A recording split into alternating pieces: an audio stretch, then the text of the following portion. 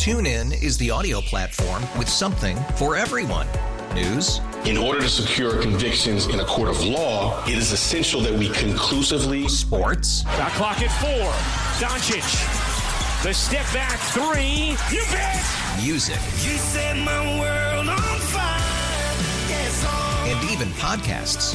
Whatever you love, hear it right here on TuneIn. Go to TuneIn.com or download the TuneIn app to start listening.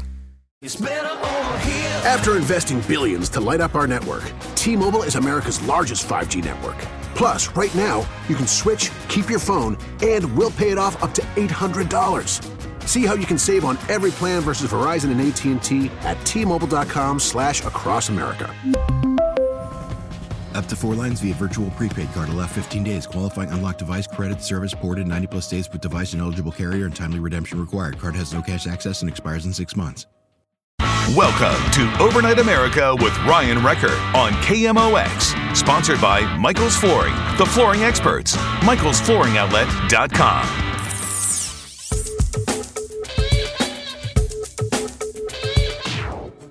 And welcome to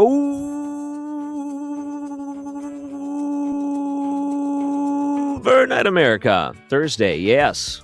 How are we doing on this chilly Thursday night? Things will start to warm up a little bit. We're going to talk to part of the Pew Research Center. They do this thing called State Line, and every year they put out the state of the states. Essentially, what are the universal problems that each states are trying to tackle? And we're going to be talking to someone from State Line this hour. Got a other really cool Discovery Plus series, one of the hosts of a show called Undercover Billionaire, where essentially she goes into places and she tries to make people money. Kind of a weird idea, and I've never really thought that I would get into something like this, but it's kind of a cool concept. There's a lot of these rescue type shows, so we'll do that next hour. It's hard to believe that this is one of those days in history that some people will remember and don't, and it's also strange in a way to put this into comparison to anything else because you can't quite compare this to 9/11 because it wasn't a terrorist attack, but the Challenger explosion, I feel, is like one of those events that you are always going to remember where you are when you heard, you know how you felt when you heard it. And it's also one of those things where, depending on how old you are, it means something different. For me, I was too young to remember it.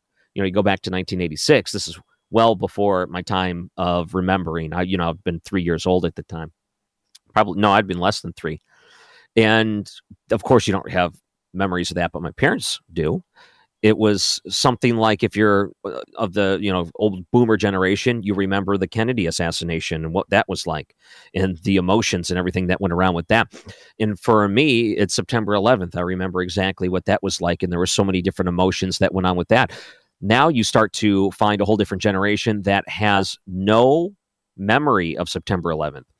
You want to know one of the strange things? I was at Texas Roadhouse, and I looked up on the wall, and they have those signs that said you could purchase alcohol if you're born after this date. And the sign was old enough where it didn't have the 2000s. It goes back to 1900. But we're at the point where if you were born in the year 2000, you'd be turning 21 this year. If you're born in the year 2000, you'd be 1 when September 11th hit. That, to me, is strange.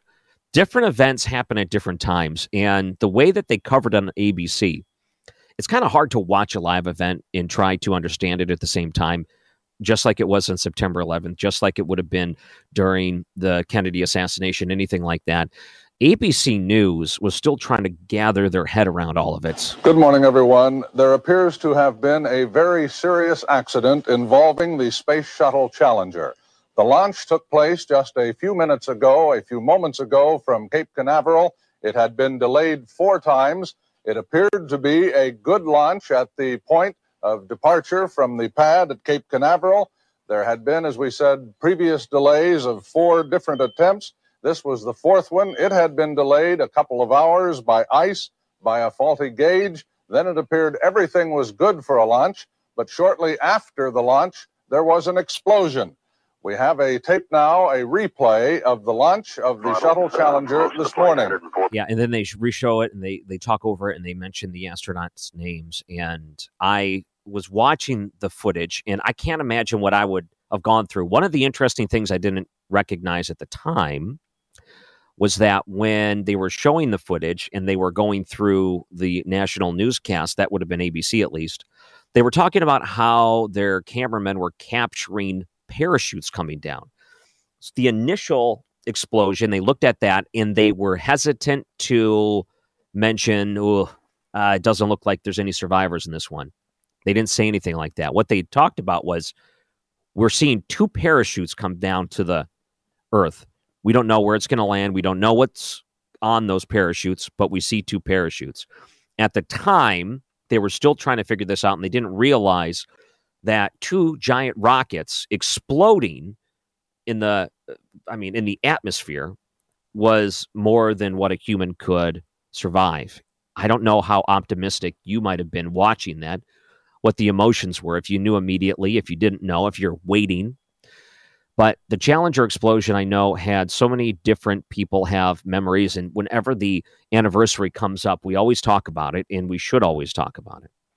What I wanted to play for you was the 4-minute speech that Ronald Reagan gave that night. It was a fantastic speech. In fact, it may be one of his most memorable speeches, outside of Tear Down This Wall, which was a great speech.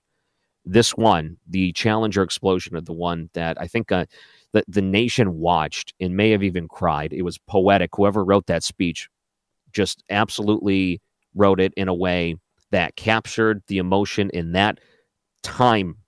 If you put a pin in American history and you wanted to exactly see how someone felt at this time, this is what you would listen to. And I thought, well, on the anniversary here, because we're some years removed, 35 years removed now? Here is Ronald Reagan's full speech, which you would have heard that night. And I'm guessing you would have heard live here on KMOX. Ladies and gentlemen, I'd planned to speak to you tonight to report on the State of the Union. But the events of earlier today have led me to change those plans. Today is a day for mourning and remembering. Nancy and I are pained to the core by the tragedy of the Shuttle Challenger. We know we share this pain with all of the people of our country. This is truly a national loss. 19 years ago, almost to the day, we lost 3 astronauts in a terrible accident on the ground. But we've never lost an astronaut in flight. We've never had a tragedy like this. And perhaps we've forgotten the courage it took for the crew of the shuttle. But they, the Challenger 7, were aware of the dangers, but overcame them and did their jobs brilliantly. We mourn 7 heroes: Michael Smith, Dick Scobie, Judith Resnick, Ronald McNair, Ellison Onizuka, Gregory Jarvis, and Krista Mikuloff. We mourn their loss as a nation together. The families of the 7, we cannot bear, as you do, the full impact of this tragedy. But we feel the loss, and we're thinking about you so very much. Your loved ones were daring and brave, and they had that special grace, that special spirit that says, give me a challenge, and I'll meet it with joy. They had a hunger to explore the universe and discover its truths. They wished to serve, and they did. They served all of us. We've grown used to wonders in this century. It's hard to dazzle us. But for 25 years, the United States space program has been doing just that. We've grown used to the idea of space, and perhaps we forget that we've only just begun. We're still pioneers. They, the members of the Challenger crew, were pioneers. And I want to say something to the school children of America who were watching the live coverage of the shuttle's takeoff. I know it's hard to understand, but sometimes painful things like this happen. It's all part of the process of exploration and discovery. It's all part of taking a chance and expanding man's horizons. The future doesn't belong to the faint-hearted. It belongs to the brave. The Challenger crew was pulling us into the future, and we'll continue to follow them. I've always had great faith in and respect for our space program, and what happened today does nothing to diminish it. We don't hide our space program. We don't keep secrets and cover things up. We do it all up front and in public. That's the way freedom is, and we wouldn't change it for a minute. We'll continue our quest in space. There will be more shuttle flights and more shuttle crews, and yes, more volunteers, more civilians, more teachers in space. Nothing ends here. Our hopes and our journeys continue. I want to add that I wish I could talk to every man and woman who works for NASA or who worked on this mission and tell them your dedication and professionalism have moved and impressed us for decades, and we know of your anguish. We share it. There's a coincidence today. On this day, 390 years ago, the great explorer Sir Francis Drake died aboard ship off the coast of Panama. In his lifetime, the great frontiers were the oceans, and a historian later said he lived by the sea, died on it, and was buried in it. Well, today, we can say of the Challenger crew, their dedication was, like Drake's, complete. The crew of the Space Shuttle Challenger honored us for the manner in which they lived their lives. We will never forget them, nor the last time we saw them this morning, as they prepared for their journey and waved goodbye and slipped the surly bonds of earth to touch the face of God. Thank you. Wow. I honestly don't know how, in a moment like that, anyone could gather words and put them together in such a way that would be timeless.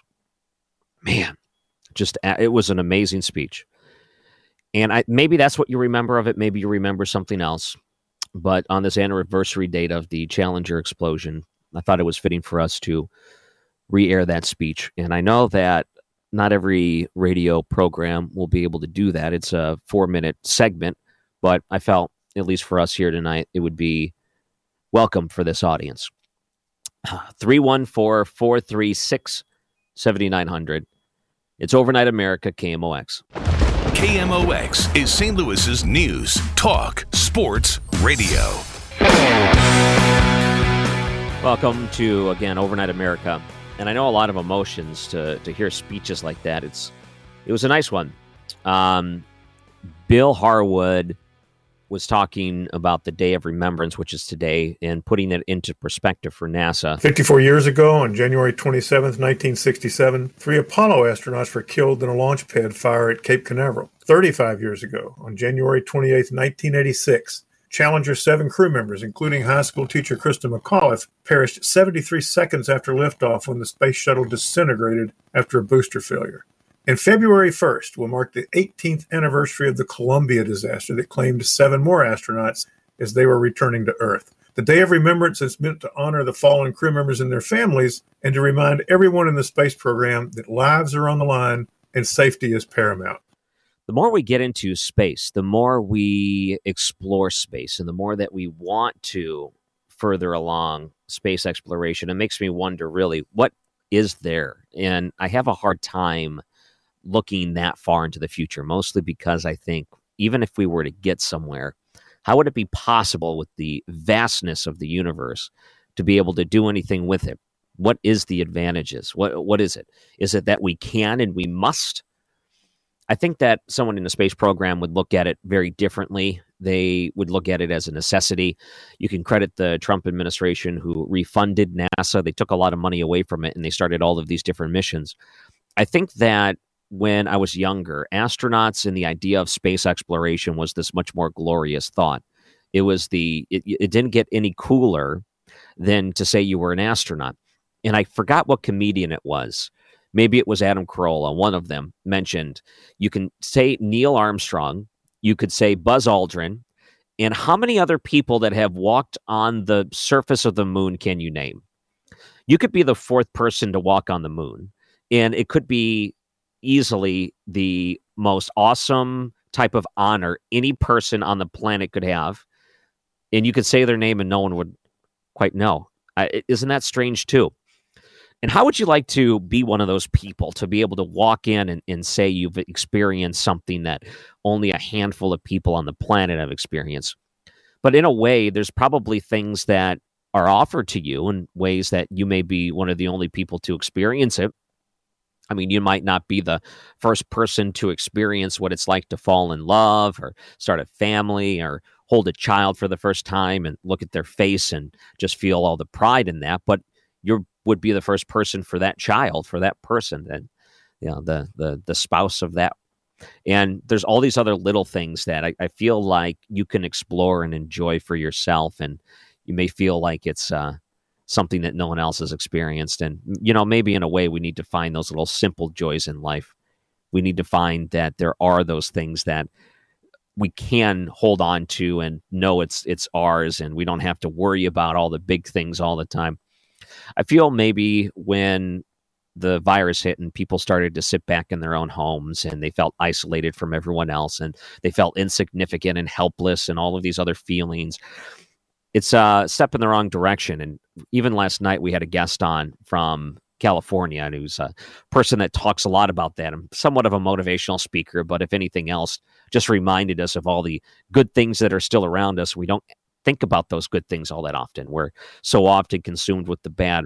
And I feel like I, in a way, consume myself with them.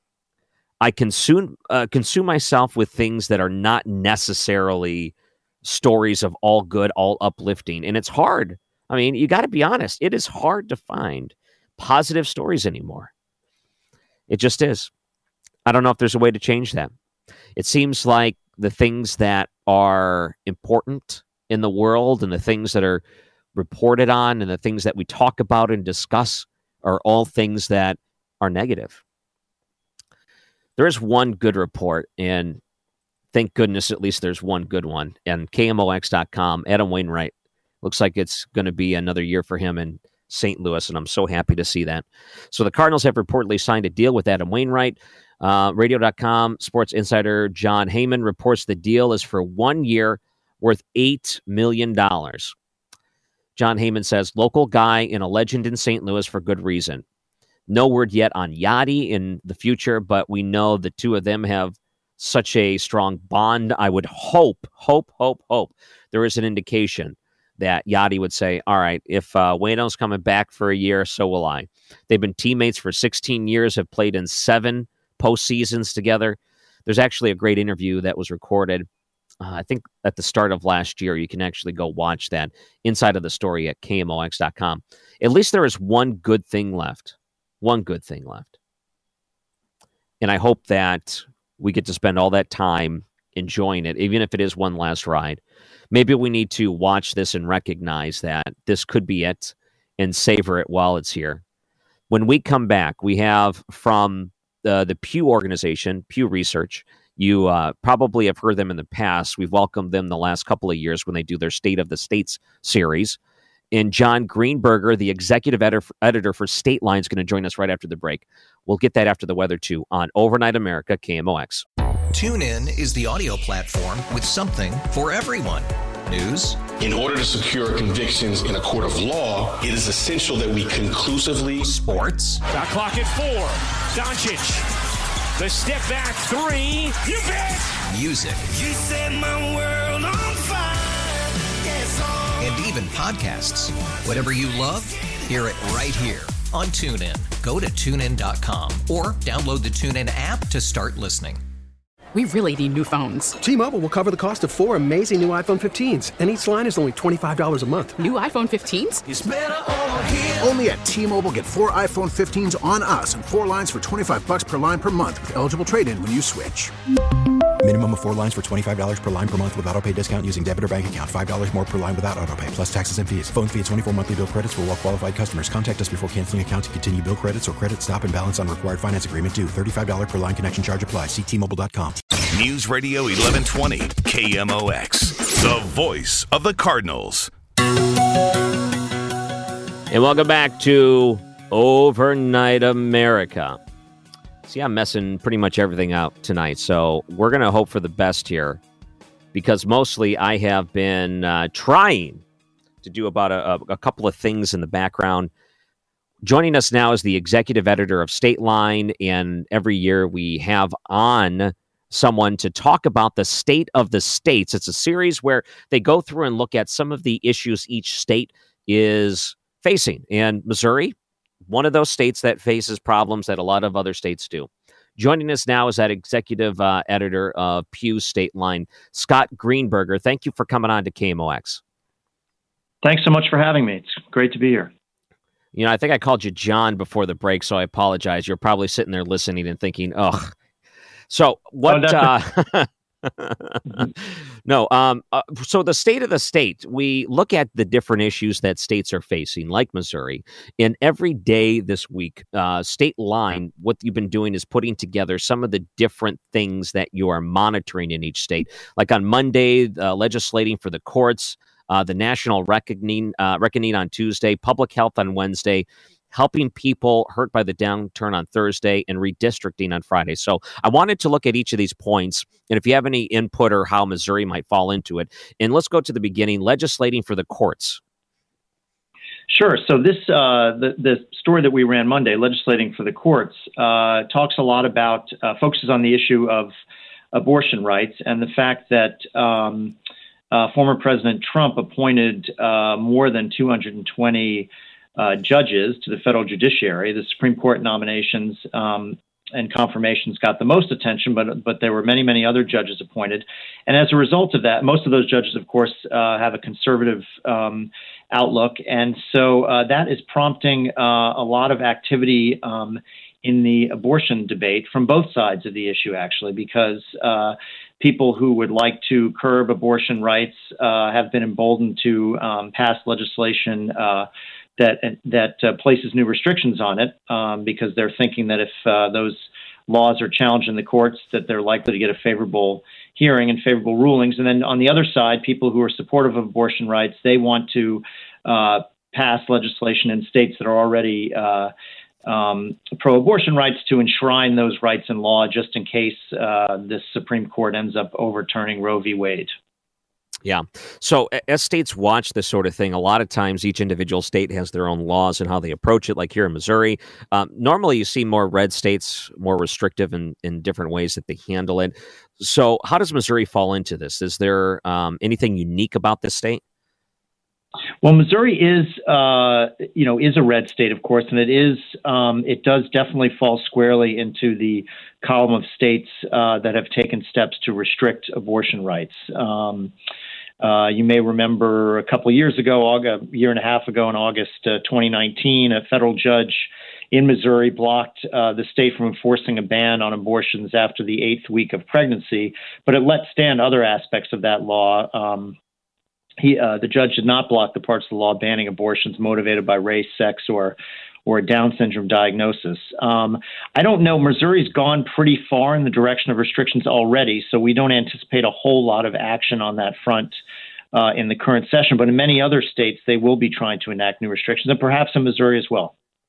You know, I'm kind of surprised this is one of the larger issues that states are facing, mostly because of everything else that's going on in the world. I feel like when we started talking about the virus and reaction and economies and things like that, for the most part, people were really focused on their finances, their family, their home, their job, and stuff like this. I don't even know we talked about it last year. It seems like this was just kind of like pushed away.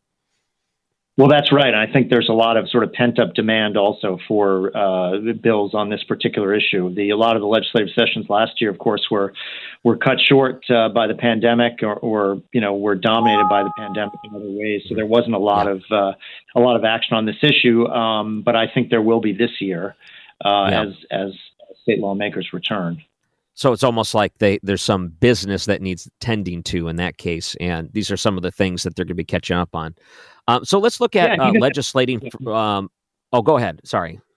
Well, I was just going to say that the pandemic also is related to this issue, just in that, as people have been more accustomed to using telemedicine, when we talk about medication abortions, the use of the pills for abortion, there have been fights over whether the previous requirement that women have to go see a doctor in person to get the first of those pills, whether that should still be in place when they've waived those sort of in-person rules for a lot of other medical procedures. So even in that sense, the pandemic has sort of prompted a new conversation on that front.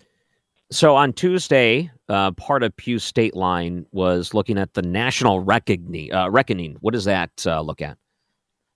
Well, we were focusing on the national reckoning with race, of course, with the demonstrations last summer and several years before that. Of course, you could argue it all really began in Ferguson in 2014, I guess. But many, many legislatures, including Missouri's, are taking a look at various ways to change policing. One very popular step that is being considered in Missouri and has some support among Republicans as well as Democrats is a proposed ban on police chokeholds. And then there are also many other pieces of legislation that have been proposed in Missouri that would be trying to increase the accountability of the police and try to cut down on some of the incidents that we've seen and paid so much attention to over the past few years. Okay, so that's 1 and 2. And I think the policing issue was brought up a few times early last year before a lot of the virus. What we saw, some nationwide protests based on what happened in Minneapolis, prompted a lot of legislators to want to get out in front of this and try to change some of these things. The no-knock warrants were a pretty popular thing too. So that's always going to be one. And I think there's a lot of bipartisan support on the way that they try to handle this. Another thing is public health. And I think this is probably the thing that's on the top of everyone's mind. Yeah, absolutely. I mean, of course, we're in the midst of the worst pandemic in a century, and it's been awful. But we spoke to a lot of people who said that, public health experts who said that we really could have been better prepared, except that over the past 10 years or so, from the national level all the way down to states and localities, we really have not funded public health agencies sufficiently. And there's been sort of a hollowing out of those public health entities that might have helped us respond better to the pandemic. I don't think anyone's arguing that, it would have made it a walk in the park, but we probably could have done a better job on some of these things such as testing and contact tracing. And now with the rollout of the vaccine as well, if we had invested more in sort of long-term public health measures and our public health infrastructure. And unfortunately, another impact of the pandemic is that tax revenue is way, way down for all levels of government. So it doesn't seem likely, unfortunately, that most states are going to have the resources or the will to try and address this, which raises the possibility that if and when there's another pandemic, we won't be ready for that one either. Yeah, this is a tough one because there's so many different governments that have different ways of handling it. Like even here in St. Louis, we have the city of St. Louis, and then we have St. Louis County, which kind of surrounds it. And each of them handled it a different way. Some have more restrictions than others because of public health. There's always question if it's necessary, when it's necessary, how much of it is necessary. There's people that resist. There's people that want to, fight the people resisting. And there's just so many different things that go into it. It's almost hard to look at the public health aspect without politicizing it because it's just so into the middle of it. And that's maybe one of the hardest things when you're trying to fight a pandemic like this. Absolutely. I mean, this the fact that it has been politicized to the point where in some places public health officials have been subjected to death threats, and many have resigned under the tremendous pressure. And so, once we're through this, we face the challenge of trying to replace some of these people who left because they were being treated so poorly. And it's public health. I think people were surprised at how politicized it became when the issue. I heard an ad. We're waiting to come on for urging people to wear masks. I mean that kind of thing has become a real tension point in a lot of places in the country, and that has dissuaded people from wanting to remain in the public health field. I'm so glad you didn't mention the other ad. There is all kinds of other things that are going on in the world in public health. It all ties into so many other things. Like now we're still talking about how we're handling schools, if we're getting the kids back in fast enough. The CDC and them have different recommendations. Now it's vaccines. So that's something that's going to take a while too to sort out on many different levels. One of the other things that came out today was helping people hurt by the downturn. So the economic side, what's the federal response, but locally states have a big way of how they respond to help individuals.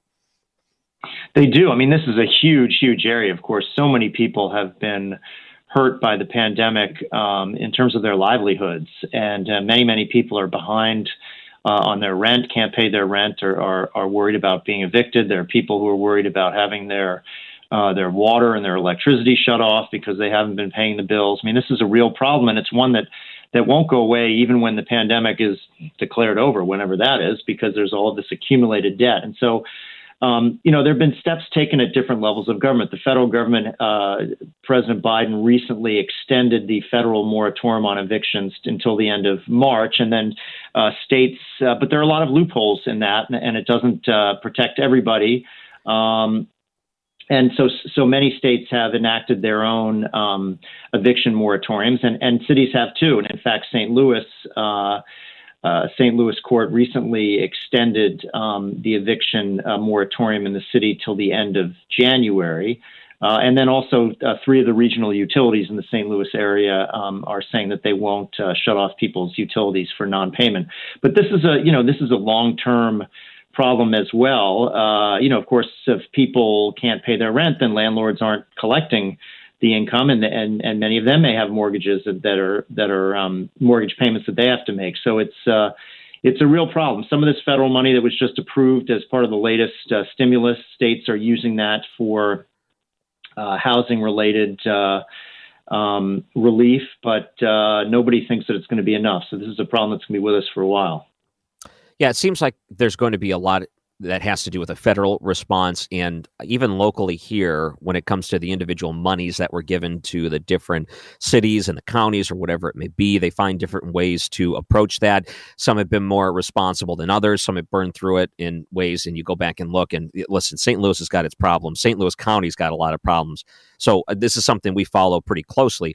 It's hard to imagine that a local and a state response is going to get it done. It seems like the only way they're going to be able to help people is on a federal level, because if they're going to continue this national moratorium on evictions, it seems like the federal side is going to have to bear the burden when it comes to the amounts of money that'll be lost when people at the end of this can't pay with their back rent. So there's probably going to be another stimulus in the future. Well, yeah, I mean, certainly, the Biden administration and the Democrats on Capitol Hill here in Washington are trying to come up with a new package right now, one that would be much larger than the last one that President Trump signed. That one, I think, was in the neighborhood of $900 billion, that last one. And this one, I think, President Biden is talking about something like $1.6 trillion. So, yeah, I mean, certainly there is debate ongoing in Washington, D.C. over how much more money is going to be needed right away. And as far as Biden's concerned, that's just, I think he's referred to that as a down payment. He thinks there would have to be even more than that afterwards. So, yeah, there's a lot of need out there. The other thing is going to be released tomorrow, and I should probably mention that while we're having this conversation, if someone wanted to see the reports and how they play out in the different states, where can they actually find these? Yeah, that's on our site, stateline.org. The articles are all posted there. Stateline.org, and Pew's Stateline executive editor Scott Greenberger joining us. Tomorrow, we talk redistricting. That's what you're going to be posting on stateline.org. It may be a preview of that. How is this time around different than any other time? Because mostly we talk about redistricting in a way of gerrymandering and how they break down House seats, things like that. Is there anything that's unique to this one? As in, is there anything different than what we've discussed in the past? Well, I mean, it's a big deal whenever it happens, because it only happens every 10 years after the census, based on, the population changes that are reflected in the census. Each state has its own process for drawing the state legislative lines and also the district lines for the U.S. House of Representatives. In the past 10 years, we saw a lot of court cases, fights over this, where Republicans who had taken control of a majority of state houses in the 2010 elections used that power in 2011 and beyond to draw the maps to their benefit, which the Democrats do as well when they're in control. And a lot of those maps were challenged in court, and in some cases, states were forced to redraw them, sometimes more than once. And one of the results of that, actually, is that many states have decided that they wanted to move away from a system under which state legislators are the ones who draw the lines, and move to some sort of system where a commission, either nonpartisan or bipartisan, does that. So many states have moved in that direction over the past decade. Missouri actually is an interesting case because it's the one state that voters did approve a change, taking it away from state legislators and giving the responsibility to a nonpartisan demographer. But then in 2020, in this most recent election, they reversed themselves again, the Missouri voters, and decided to go back to a system under which legislators would do it. That was pushed by Republicans who dominate the state government of Missouri, and many people who opposed that switchback said that voters were misled and didn't really understand what they were doing with that. But Missouri is a very interesting case. Are any other states like Missouri in that case? Do you find that they all tried to approach it before the census, or is Missouri in the minority in that sense? Well, Missouri is in the minority in that it made the switch and then switched back. Other states did decide to move away from the process, putting the process in the hands of legislators, and instead coming up with some sort of other system designed to eliminate what is generally called gerrymandering, which is the drawing of the districts in such a way that the majority party makes it very, very difficult for the minority party to pick up seats. Okay. So again, if people wanted to read some of these different issues that states are facing, you can go through them, realize there's going to be ties to Missouri, but then you can also find out, because I mean, we at night here at KMOX reach like 35 different states. So they may be listening where they're at and curious about their own individual states. Is it just easiest to go to stateline.org? Yes, that's right. And what we do with these stories and all the time actually is we try to cover state and local policy from a national perspective so people can compare what's happening in their state to what's going on in other states. So I think it's designed to be for a national audience, for people who live in any state. So I think any of your listeners would find it interesting. Yeah, it's probably best for us to realize that we're not alone. I mean, the states have similar problems that they're facing in different ways. We can use it as an opportunity to see what works, what doesn't in similar types of states, and hopefully we learn from it. But I don't know if we necessarily learn from it, but it's important that we study it, which exactly what you guys do at Pew Stateline. So stateline.org, and their executive editor, Scott Greenberger. Thank you so much for coming on to KMOX tonight. Yeah, thank you very much for having me. It was fun. And he joins us on the Bomarito Automotive Group guest line on Overnight America, KMOX. This is Overnight America, sponsored by Michael's Flooring, the flooring experts. MichaelsFlooringOutlet.com on KMOX. Wow, it's Overnight America. Thanks for hanging out with us here tonight. And it's always good to know, hey, we're not the only place that has problems. I know Missouri, generally speaking, is a pretty awesome state when it comes to freedoms. But what we're not getting right now is that every other state is able to operate in the same way. I think we're pretty lucky in this way. I do like the approach of Governor Parson. I feel like he's done a good job of allowing different places to handle things the way they see fit. So as opposed to him saying, well, St. Louis County's got it right, so everyone's got to be like St. Louis County. Can you imagine if that was true for the whole state and you had no other options? So let's be grateful for that. I think that I wanted to bring up just a few things, but we do have some great guests in the next hour. Elaine Colati is from the Discovery series Undercover Billionaire.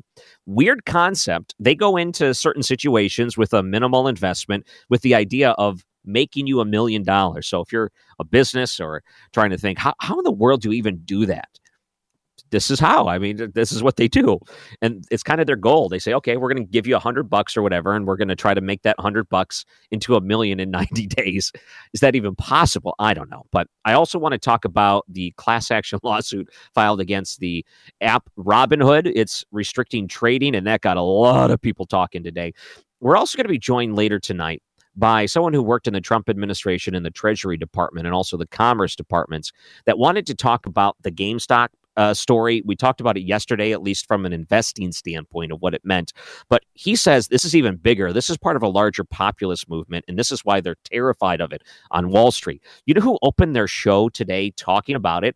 Was Rush Limbaugh. He was so into it. He loved that people were going in, doing these things for themselves, taking it on and being successful. He loved the idea that the elites or the deep state of Wall Street or whatever he was calling it were scared. He loved it. So if you had a chance to listen, Rush Limbaugh, it's his treatment week, but he came in and did the show tonight, or today, I should say.